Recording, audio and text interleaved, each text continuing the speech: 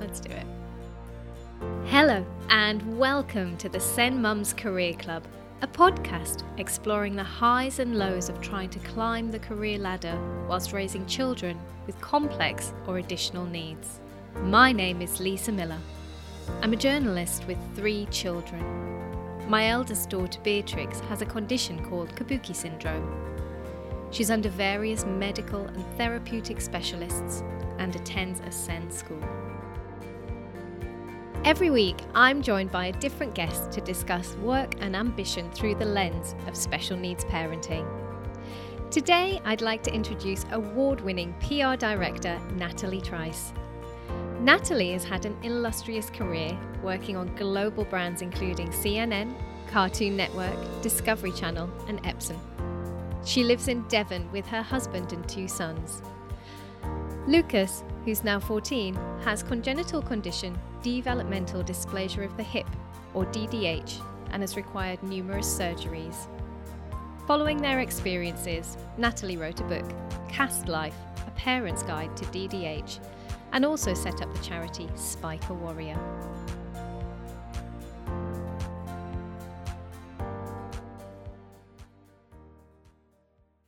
Welcome, Natalie. Thank you for joining me. Thank you for such a lovely introduction. It's always quite nice to listen to your bio, isn't it? Oh, yes. Yeah. I've been really looking forward to this podcast because my daughter is badly affected by hip dysplasia, and I've used some of your resources in the past. So I am especially glad this podcast has brought us together. Oh, that's great. Well, it's great to know that the resources are helpful. Oh, absolutely. So, yeah. Let's take it back a bit to begin with and talk about you and work pre-children. How did you get into PR? I literally fell into it. I graduated. I taught in Tokyo for a year, came back and needed a job, and literally just walked into a receptionist job in an agency in London. Wasn't very good with the phones, as we saw with the tech before we started speaking. So that lasted about a week, and I loved it. It's as you know, probably from the other side, it's a very kind of fast paced, good for preparing you for parenting because you're constantly spinning lots of plates, juggling lots of projects. You've got lots of stakeholders, and so I never set out with the intention. I did an art history degree. I never set out with the intention of working in PR, but it seemed to find me. And before I had my first son, who is now 16, I headed up the PR for Europe, the Middle East and Africa for Cartoon Network, Boomerang, TCM. So I had the big job before the big job of parenting. Incredible.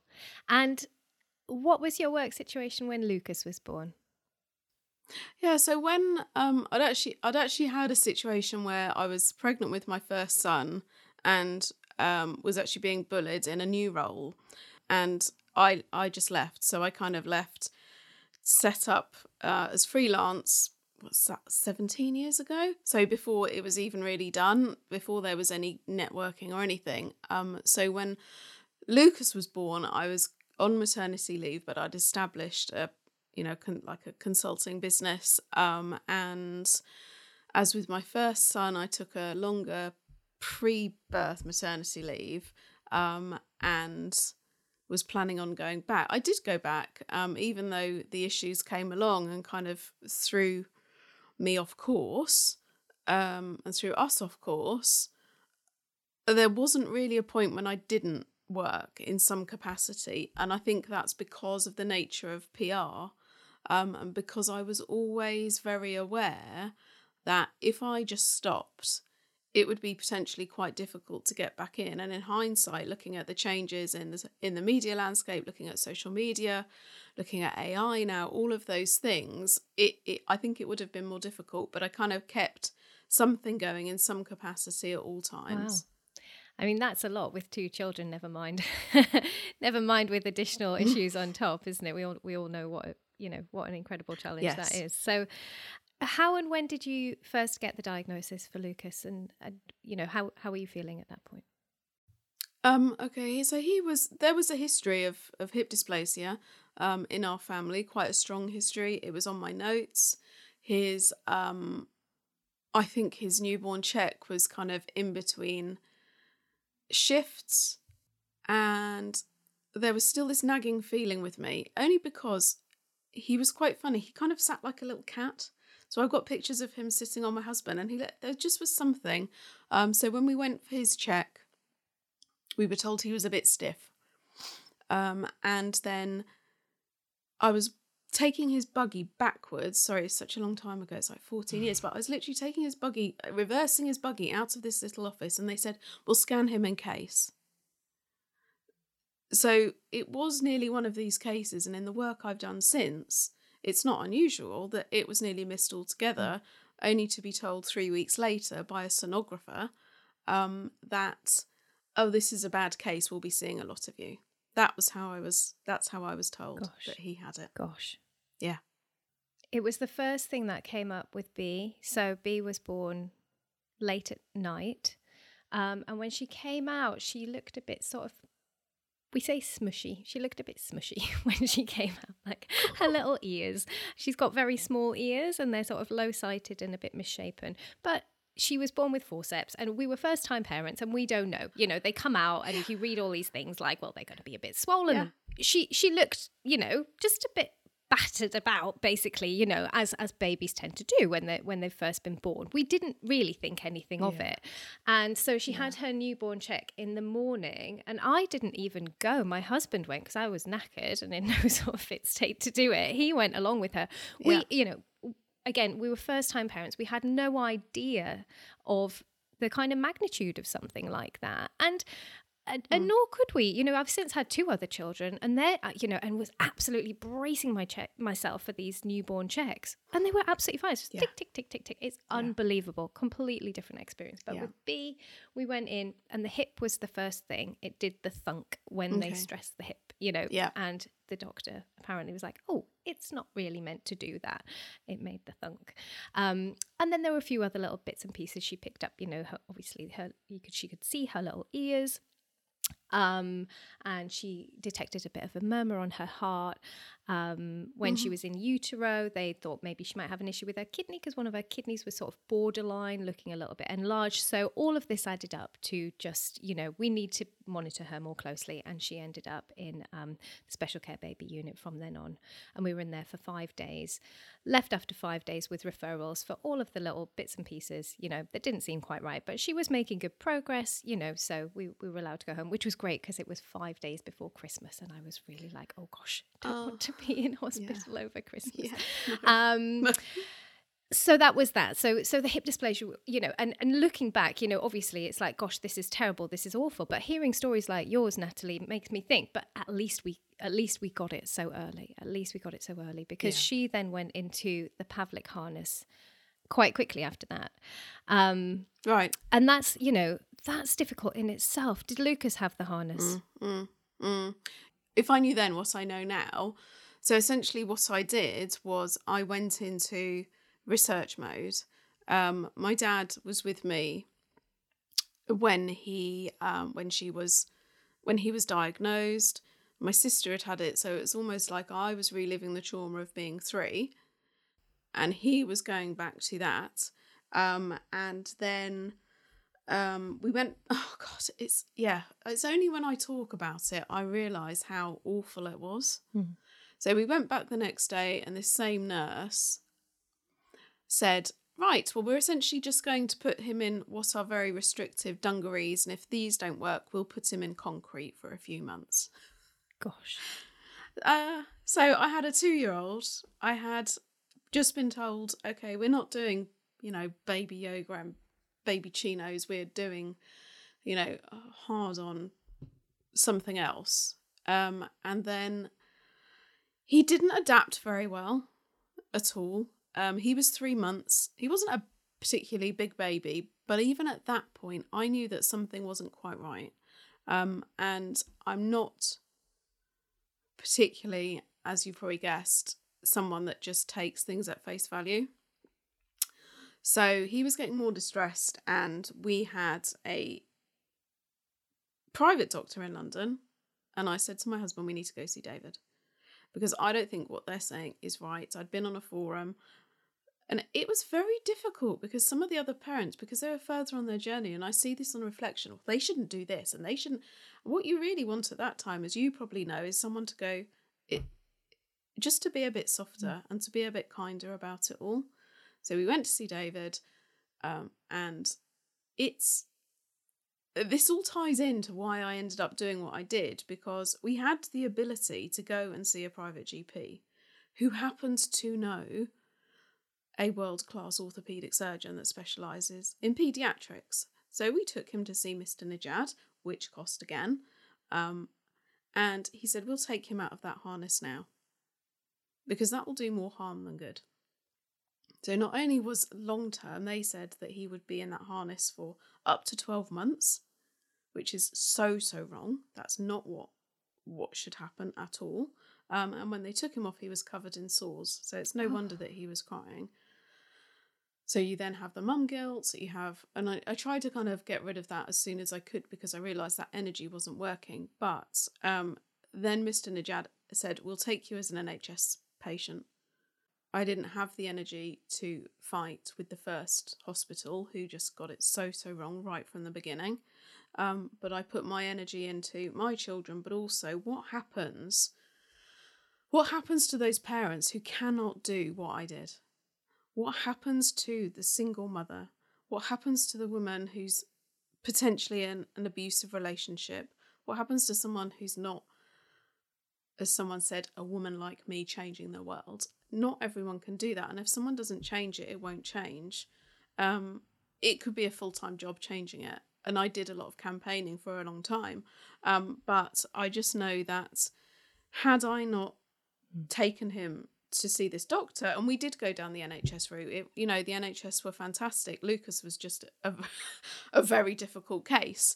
And I thought, well, if I'm feeling this, then other people will feel it. And I kept, well, where's the book? Where's the, steps were there. They provided support.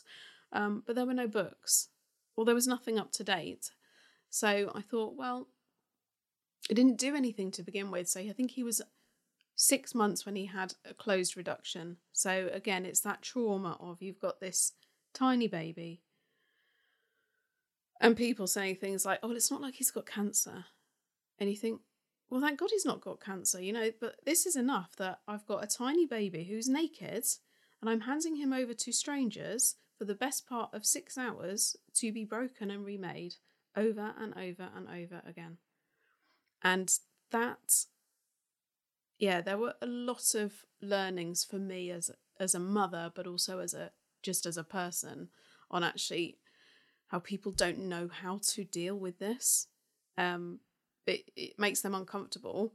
And it's not cancer, thank God, on reflection, but that kind of those kind of comments are just not helpful at all, and they make you feel further isolated, and you have to keep coming back to this idea, it's not me.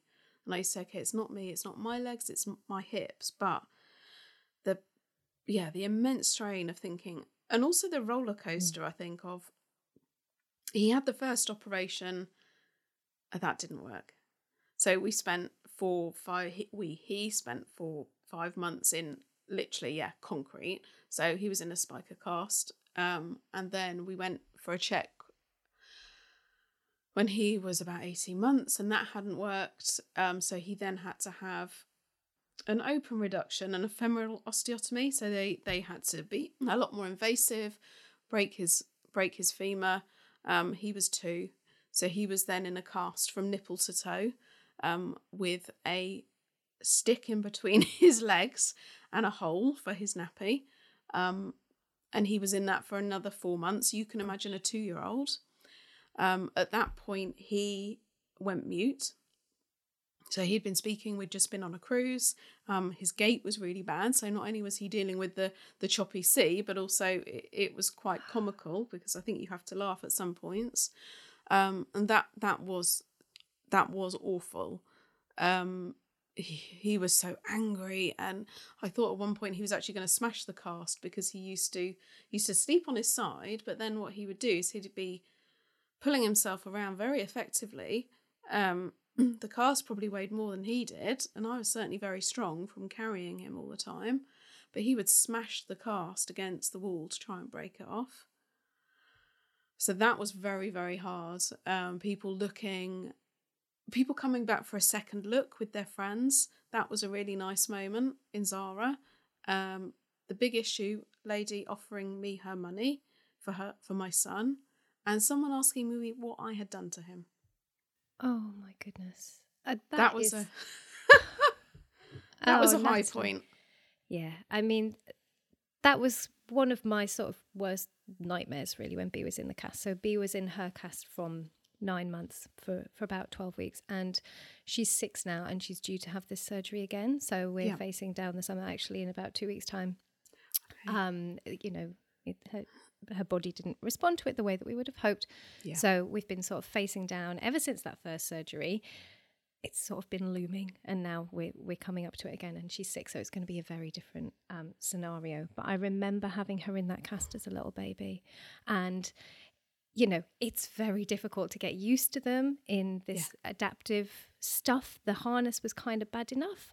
You can't, she's a tiny baby, and I was all the time like, what if I don't bond properly with her? Because all I read about is skin to skin and lovely bath times and bonding. And like you say, the baby yoga and all that stuff, it goes out the window. She's in like a full body harness at that time. I couldn't even hold her properly to my body because there was something in the way. Yeah. So on top of actually dealing with the practicalities of that and what do you dress her in, etc., like I'm worried that emotionally she's being damaged from this. Yeah. And then she went into the cast, and I am very fortunate that nobody commented on it, but I was very, very conscious, because I thought, how does a baby go into and to describe a spica cast, it is, from the waist, she had it down both legs to the ankle, and her legs are sort of sticking out at an angle, because essentially the point of the surgery is to put the hip in place, the ball socket into the socket in the right place, and hold it there so that the bones can grow properly, and everything is sort of more firm than it was before. It's a bit loose if you don't do that, and I was so conscious of it, and I thought people are going to think I've thrown her down the stairs or hurt her. What must people think? And that is so difficult and draining when you're dealing, like you say, there's a hole in it for her nappy. How do you change her? What do you dress her in? Can she fit in her buggy? Can she go in a car seat? The practicalities of it are awful. Then you pile on the emotional stuff, but then other people, it's, I'm so sorry that happened to you. That's unbelievable. How did you react to that? Well, I think in all honesty, so at this point he was in the second cast, he was much bigger, he was in a buggy, my other son was about to start school, and I don't talk about it often, but I just ended up, I think I just had a bit of a breakdown, because I was so exhausted of, okay, it's worked, it hasn't worked, we've got to do this. I carried on working, I carried on building my business. He was so angry at me. He was, the terrible twos were just awful, and then the terrible twos turned into the terrible threes. And of course he would, because I'm his safe place. But I was also the one that took him to surgery. I was the one who wheeled him down to be hurt. And in the end, I stopped my business for a while, and he started prep school early, because I just couldn't, and he would go in and he'd be, what a lovely little boy. And he'd come out and literally throw stones at me. It was hard. It was, I don't know what was harder, whether it was the operations and the recovery or the aftermath, but you think this poor child, they don't understand. They don't understand that they go to sleep and they wake up and then they're all of a sudden incarcerated. So you're having to kind of manage their emotions, keep your marriage together. My other son, luckily, It was so good. He never once complained. He never once felt any of it. And I was very mindful when I wrote Cast Life that you need to think about the other children and how they feel. And I'm sure you do that with your, with your other two. I actually didn't have a third because I couldn't cope with having another child that had it, which sounds ridiculous. But I think having lived through it as a child myself with my sister, and then it dominating such a lot of our life, because then what happened was at 3, he was fixed. And then we had a couple of clear years, and then he was 6.5, and we went to see Mr. Najad, and he was broken again. So at 6, we were told that where they had done the broken his leg at 2, his bones had kindly decided to grow a bit too much, which put everything out again. So 2 days after the book was launched, and I launched what was at the time Spiker Warrior, that over time evolved into DDH UK. He was 6.5 and he had a pelvic osteotomy. So they essentially broke his pelvis and repinned it back together. We didn't have a cast that time, and he was quite petite. So he had a wheelchair, he had a gold frame. The hospital were amazing. And we were there for about a week. So again, my other son, but he quite liked the wheelchair and coming in. And he had quite a lot of time off school. He wouldn't go to school because he said there was wee on the floor in the loos and he didn't want to slip and break his leg again. So he stayed at home. And that was hard. That was really hard. Because you feel like you have been robbed of what was normal. Yeah. We had one more surgery after that to remove the bolt out of his pelvis that I've still got somewhere. I think one day, maybe when he's 18, I'll get it made into something. And he took it in his stride, but it was harsh. So I wrote that book. And I was working again, and I set up the charity. We did a lot of campaigning. We did a lot of I've done loads and loads of PR. Again, that's how my career has come into it. We did a massive walk with the boys' school in Devon. We had a Paralympic swimmer join us. We've done TV, we've done radio, and in some kind of bid to think, if I felt like that and I'm quite resourceful, you've got to make it more accessible for other people. And I say, because of him, yes, there's the book, but thousands of families around the world have been impacted by the network we created. And I think so much now. So he's 14. He's a massive football fan. He loves football. Unfortunately, he also likes smashing it on the rugby field. Doesn't make my heart sing, but the consultant said to us, you've worked this hard to get him legs that work. You need to let him use them, which is hard because my default is still at 14, be careful. He's 14, I can't do that forever.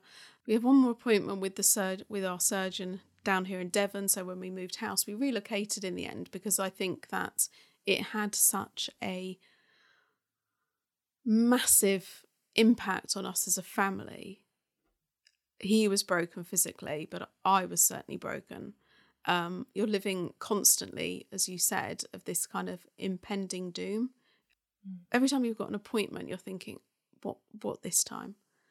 And it's fine for people to say, and I'm relatively positive, and I wish I'd have known about manifesting back then. But, the reality of having to go to the hospital to sit in what are quite often not particularly pleasant waiting rooms.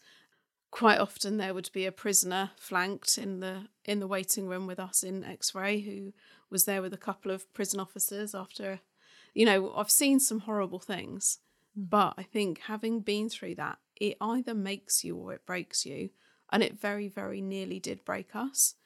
I think if we hadn't have moved, so we lived in the home counties, it was very competitive.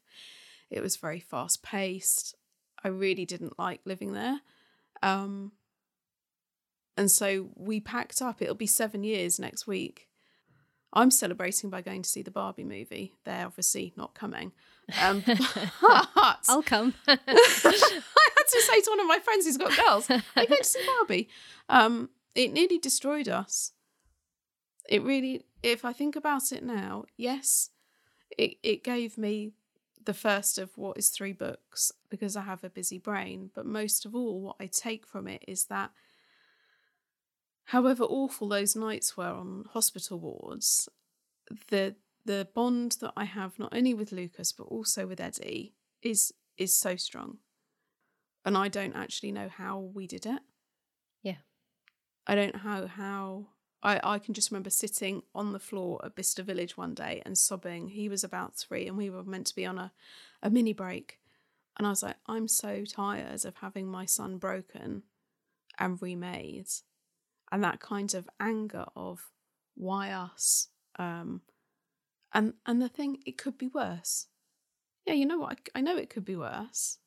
But when a parent of a child who suffers from nothing more than teething or a cold says it could be worse, you actually just want to scream at them because at the time, that is enough. Yeah, you know, those hours of waiting to go back to get him from theatre, not knowing what he'll come out looking like, is hard. Watching another child go into crash is hard. But then seeing him, you know, be scouted for a local football team, and then he says, "Don't cry, Mum. Don't cry before I tell you this." Or last week he went off to Exeter City and played with them. Now, that for me is massive because of everything that we have been through. That spirit that was so demanding when it was obviously so traumatic actually has taken us to this point. It's never an easy journey because I still think, oh, what if next time they say? And then so then my other son is like, well, it's fine. If he needs a new hip, I'll just print it on my 3D printer. That's the future, hey? Yeah, right? Let's take a short break. Before we go into part 2 of the show, I'd like to give a shout out to our sister podcast, Baby on the Brain. Join Stylist Magazine's Felicity Thistlethwaite as she takes a mainstream look at the big parenting issues, from finding your identity after children to combating sleep deprivation. It's an informative listen, packed with expert views, lively debate, and laugh out loud moments. Discover Baby on the Brain from Stylist Magazine, wherever you get your podcasts.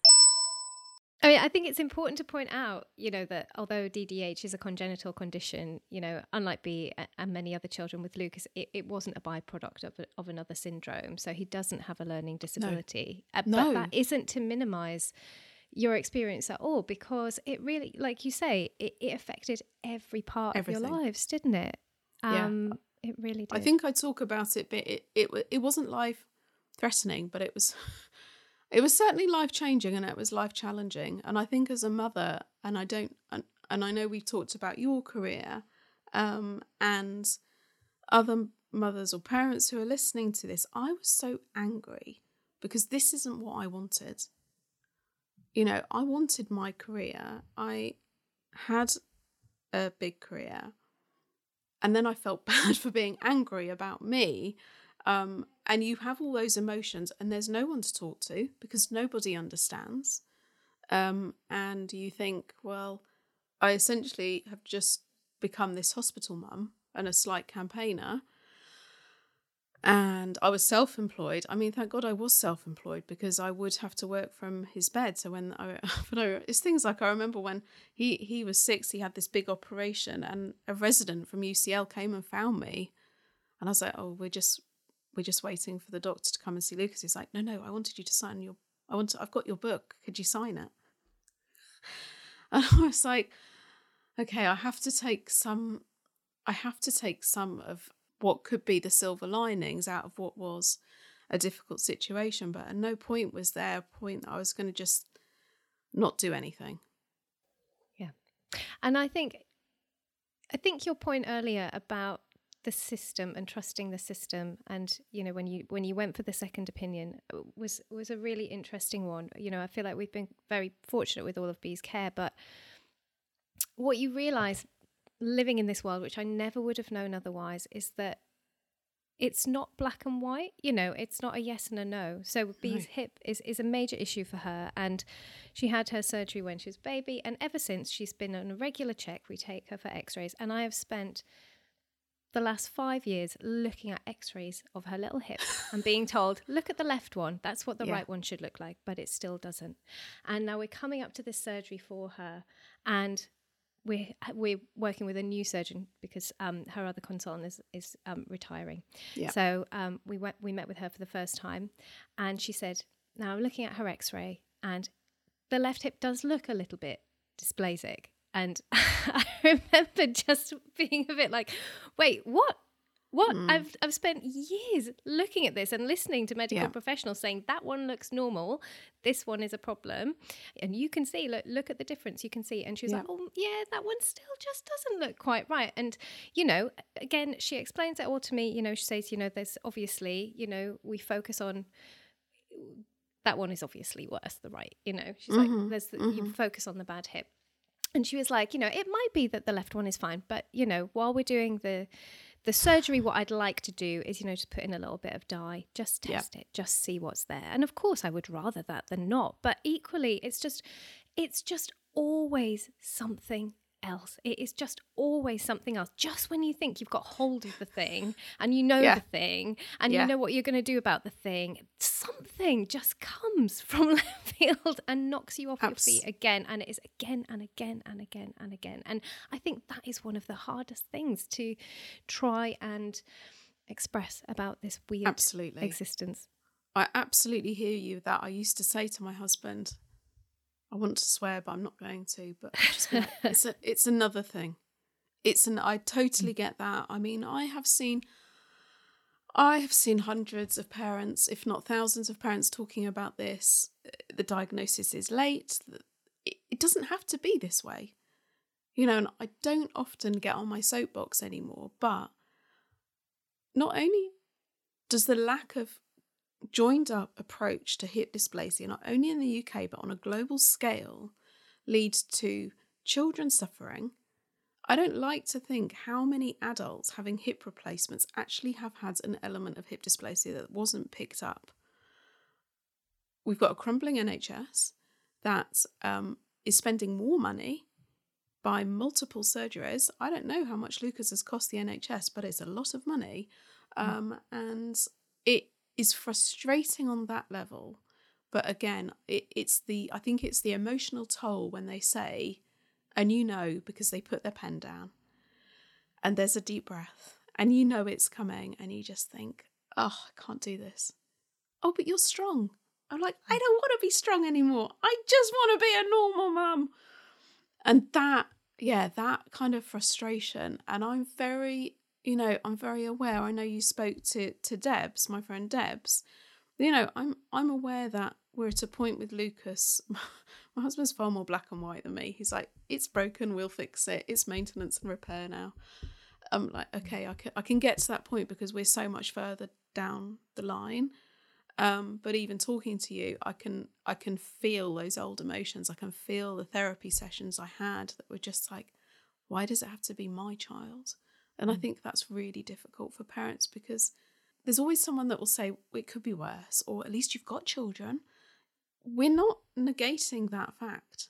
That isn't the point. It's just, this isn't normal parenting. This is really, really hard.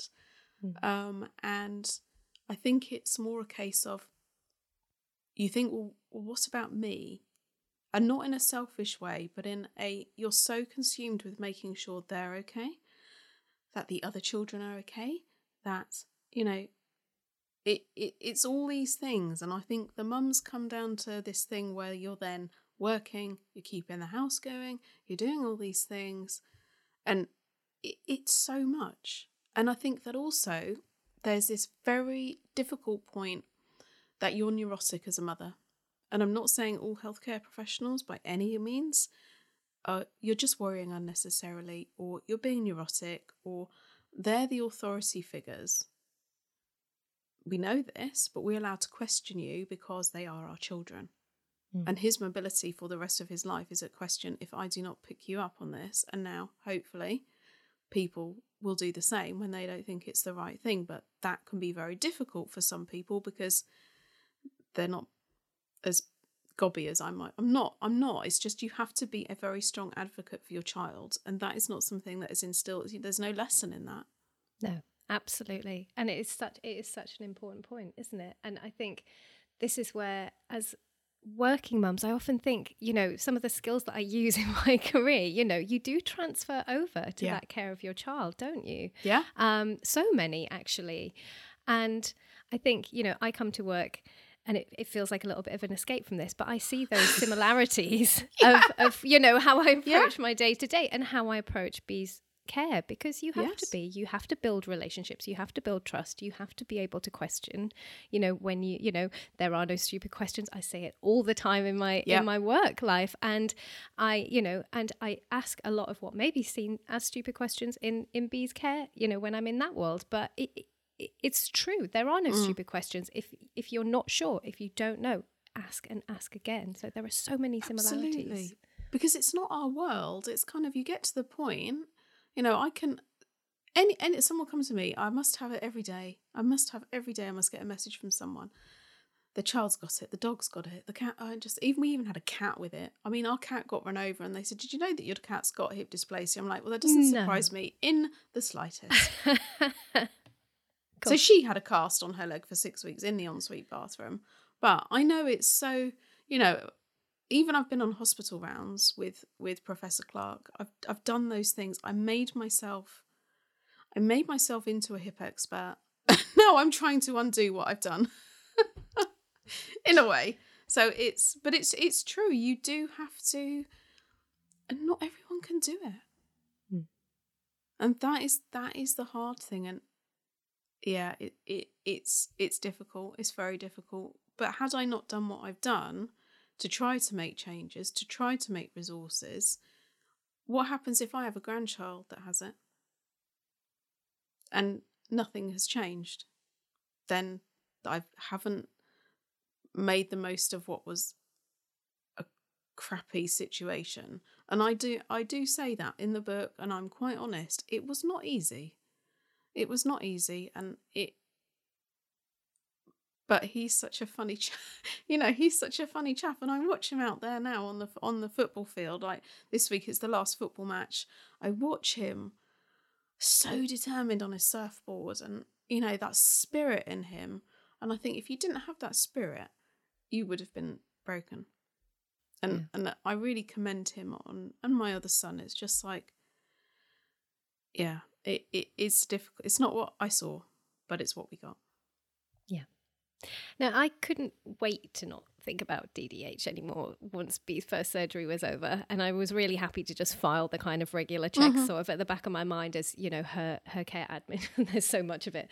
But I mean, I so admire that you took that stance where, you wanted to, on top of Lucas's care, on top of, as you say, managing your household, your other son, your marriage, work, all of the things, which is a lot. You really threw yourself into the charity and the book as well, didn't you? I so admire that impulse in you. So, and you've won awards for that work, haven't you? Tell me a little bit about that.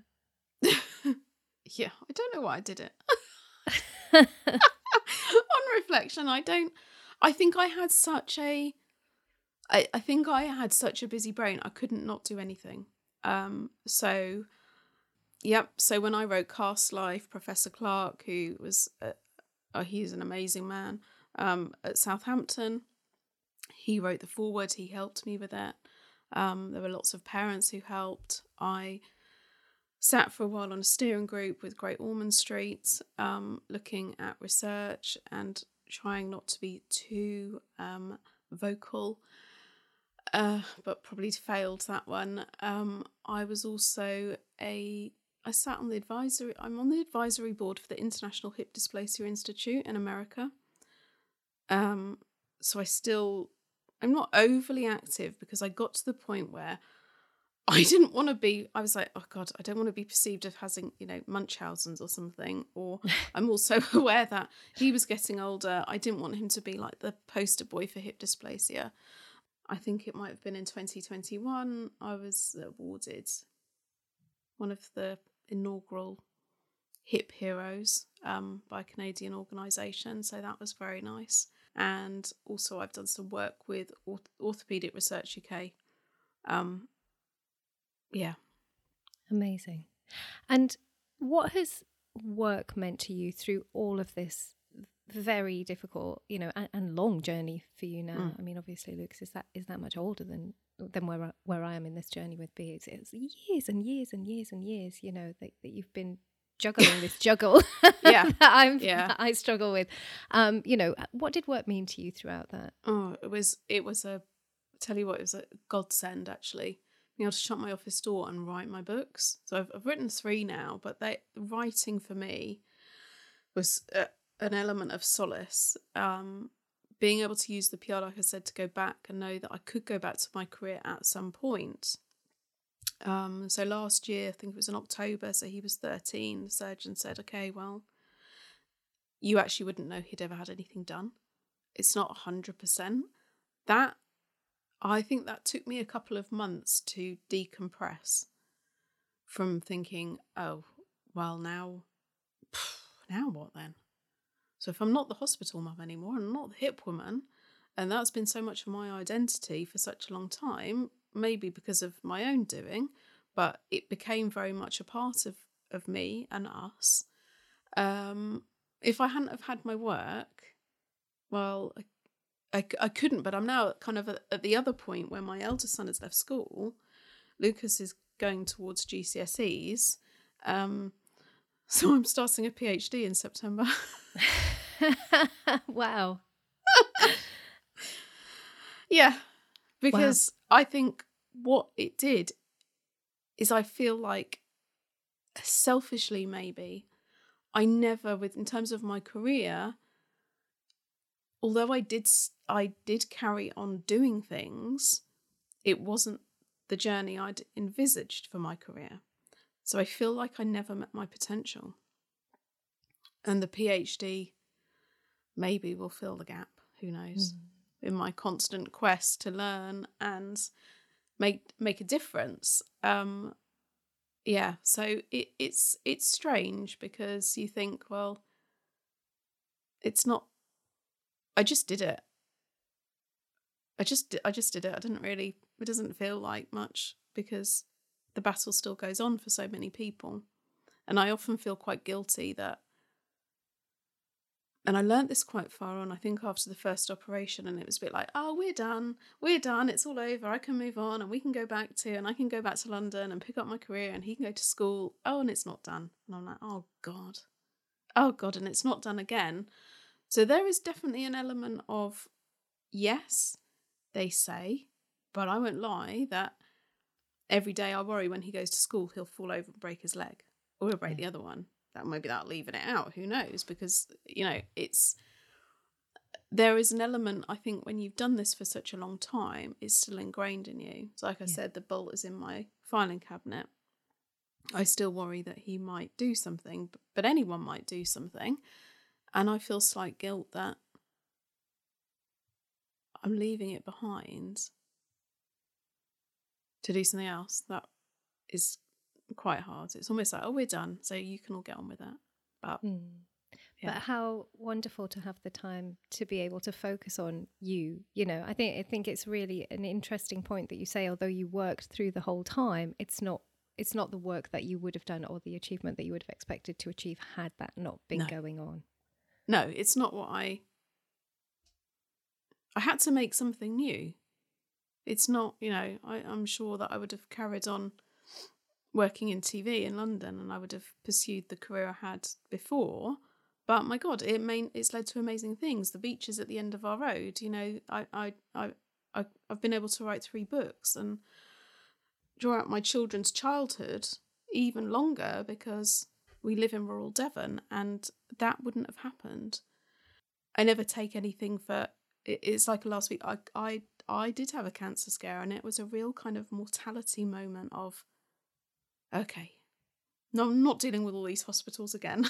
I feel like, I've got a dad with Alzheimer's. I'm like, oh no, not again. I'm not doing this again.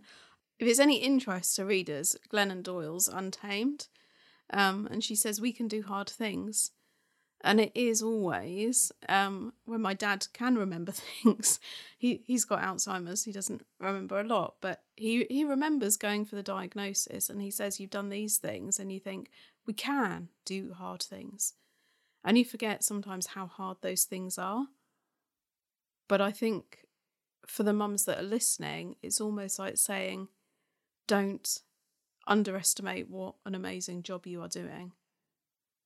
And to praise yourself. I mean, we when DDHK was really kind of in flow a couple of years ago, I think it might have been after Luke, when we'd do things like at Christmas, one mum a day would get a voucher to go to Costa, and just when she was doing her Christmas shopping, go and buy yourself a coffee and a piece of cake, because no one else, no one else will. There isn't the time or the capacity, and I think it's really overlooked. And I do look at other parents I know, and I look at people, and you only have to watch DIY SOS and think, okay, it was just his hips.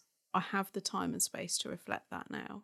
But at the time, it just felt like the worst thing.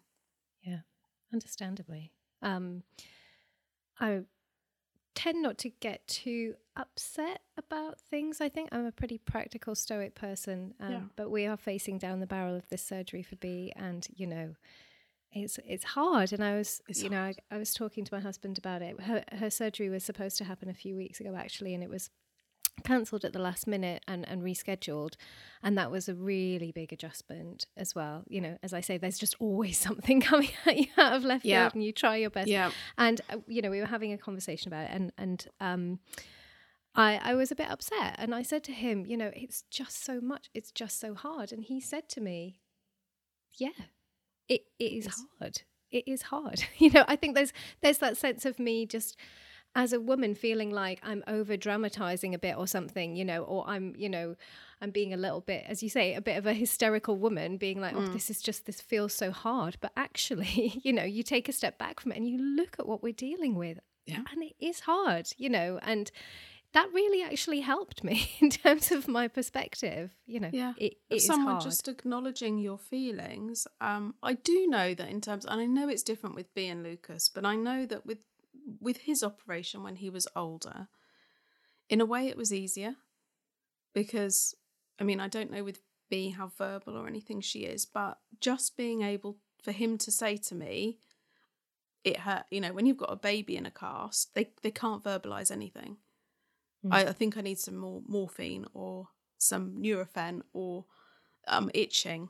That bit makes it easier, but I do really empathize with what you're facing, because it's tough. Yeah, I think one of the things that actually makes it a little bit harder is that she seems quite excited about the surgery. We've tried to explain to her what's going to happen, and she loves the idea of going into hospital. She wants to know what she's going to be eating. She wants to know the menu for breakfast. She's there's a they make it so lovely for kids in hospital, don't they? She's taken a tour of the ward. There's a playroom. There's a little library. She goes to a special school, so some of her friends are in wheelchairs, and she thinks it's cool. She thinks it's cool. She's going to spend summer in a wheelchair, and I don't. I feel like everyone's like that attention. I totally absolutely. So she's quite looking forward to it, and I don't know. That just sort of makes it a little bit worse and not better for me, because I feel like she's coming at it from such a place of optimism, and I think it is really going to be quite a rude awakening for her, the realities of it. But we are fortunate that if she was in pain, if it felt itchy, etc., she's very able to make her needs known. So we're very grateful for that. But I think that's great, and I think that is their normal. That is I always thought that with Lucas and Eddie, that's what we do. We go to the hospital. That was our life. That's just it. And my God, actually one time Lucas, he'd been in for a week, and they're like, you can go, and he went, no, I've ordered my tea. I've got to eat it. And it's the worst food ever. And the coffee. But it's silly things like, I actually had a hotel room near the hospital because it had a Starbucks in it, and it meant that I could go and practically do things. When my husband arrived, I could go and get a Starbucks, which you can see from my mug today. that is actually from 6 years ago, I think. There's the practical things, but he was very much like, I've got a gold frame. We had a wheelchair, and we essentially pimped his ride because I was like, I'm fed up of people staring, so we're going to put tinsel on it. And he was in the nativity, and you know what? If you want to look, you can look. I think I would rather people asked. Yeah. You know, if people actually said, and quite often if it's me and I'll say, oh, what's going on? We have a chap who's in our Costa, not Starbucks, but Costa. You get my coffee habit. And he's in a wheelchair, and we started talking to him one day, and he said to the boys, never drink and drive. This is what happens. Wow. I know. But because we actually sat and talked to him, and we didn't assume, and but yeah, he quite liked the wheelchair. You might find the others want to use the wheelchair as well. There was sometimes a bit of a competition of who would use it the most, and the sparkly crutches. And I think they are far more resilient than us. Yeah. Because we would do anything to swap. I would take that every day over him. Yeah. And you can't, but you have to then put on the brave face, ask the questions, do all of those things, and then just find some time for you. Mine was always Starbucks. Thinking about it now, I can actually remember after that operation going to Starbucks where we used to live, and I got there and I hadn't taken my wallet, and I just sat down and cried. And the guy was like, what's the matter? I was like, oh, my baby's just been broken and he's in a wheelchair and I forgot my money. And it's like, I'll get your coffee. Do you want a cake? And I was like, I think I was meant to buy ketchup in Sainsbury's for tea, and I didn't have, and he gave me a whole wad of ketchup sachets. Oh. But it matters, doesn't it? Kindness like that in the right moment matters so much. So much. It's the kindness, I think. It's just that thing of someone asking if you want a cup of tea, or a mum at school. I think she pushed him one day. It was the school fair, and I think he was 2. Oh my God. And he was screaming and shouting in this awful cast. And this mum said, do you want me to take him for a minute? I was like, yes, please. But you move on. It's like they say, you're in a boat and it's wavy and it doesn't last forever. And it's so true. Yeah. Finally, finish the sentence. The biggest lesson raising a SEN child has taught me is... we can do hard things. Yeah. It really is that. It is that kind of... You're told something and you have to walk away and digest it and close your door. And you can take everything from anyone else, but actually just knowing that you will find a way of doing it, but accepting it's not always easy and it's not what you want. That is, and I think it makes you, I don't know, but it certainly makes the love that you have for your children. So my PhD is essentially avoiding the empty nest, because I know when they go, I'll be totally bereft. And for one child, that's only 2 years, and you've done those hard things. And I think there's also just that little bit of keeping something for you, whatever that is, even if it's locking the door and having a wee on your own. That's a powerful end note there. Because that's all for this episode. Special thank you to my guest, Natalie Trice. You are now officially part of the SEN Mums Career Club. Thank you so much. It was a pleasure talking to you. Thank you.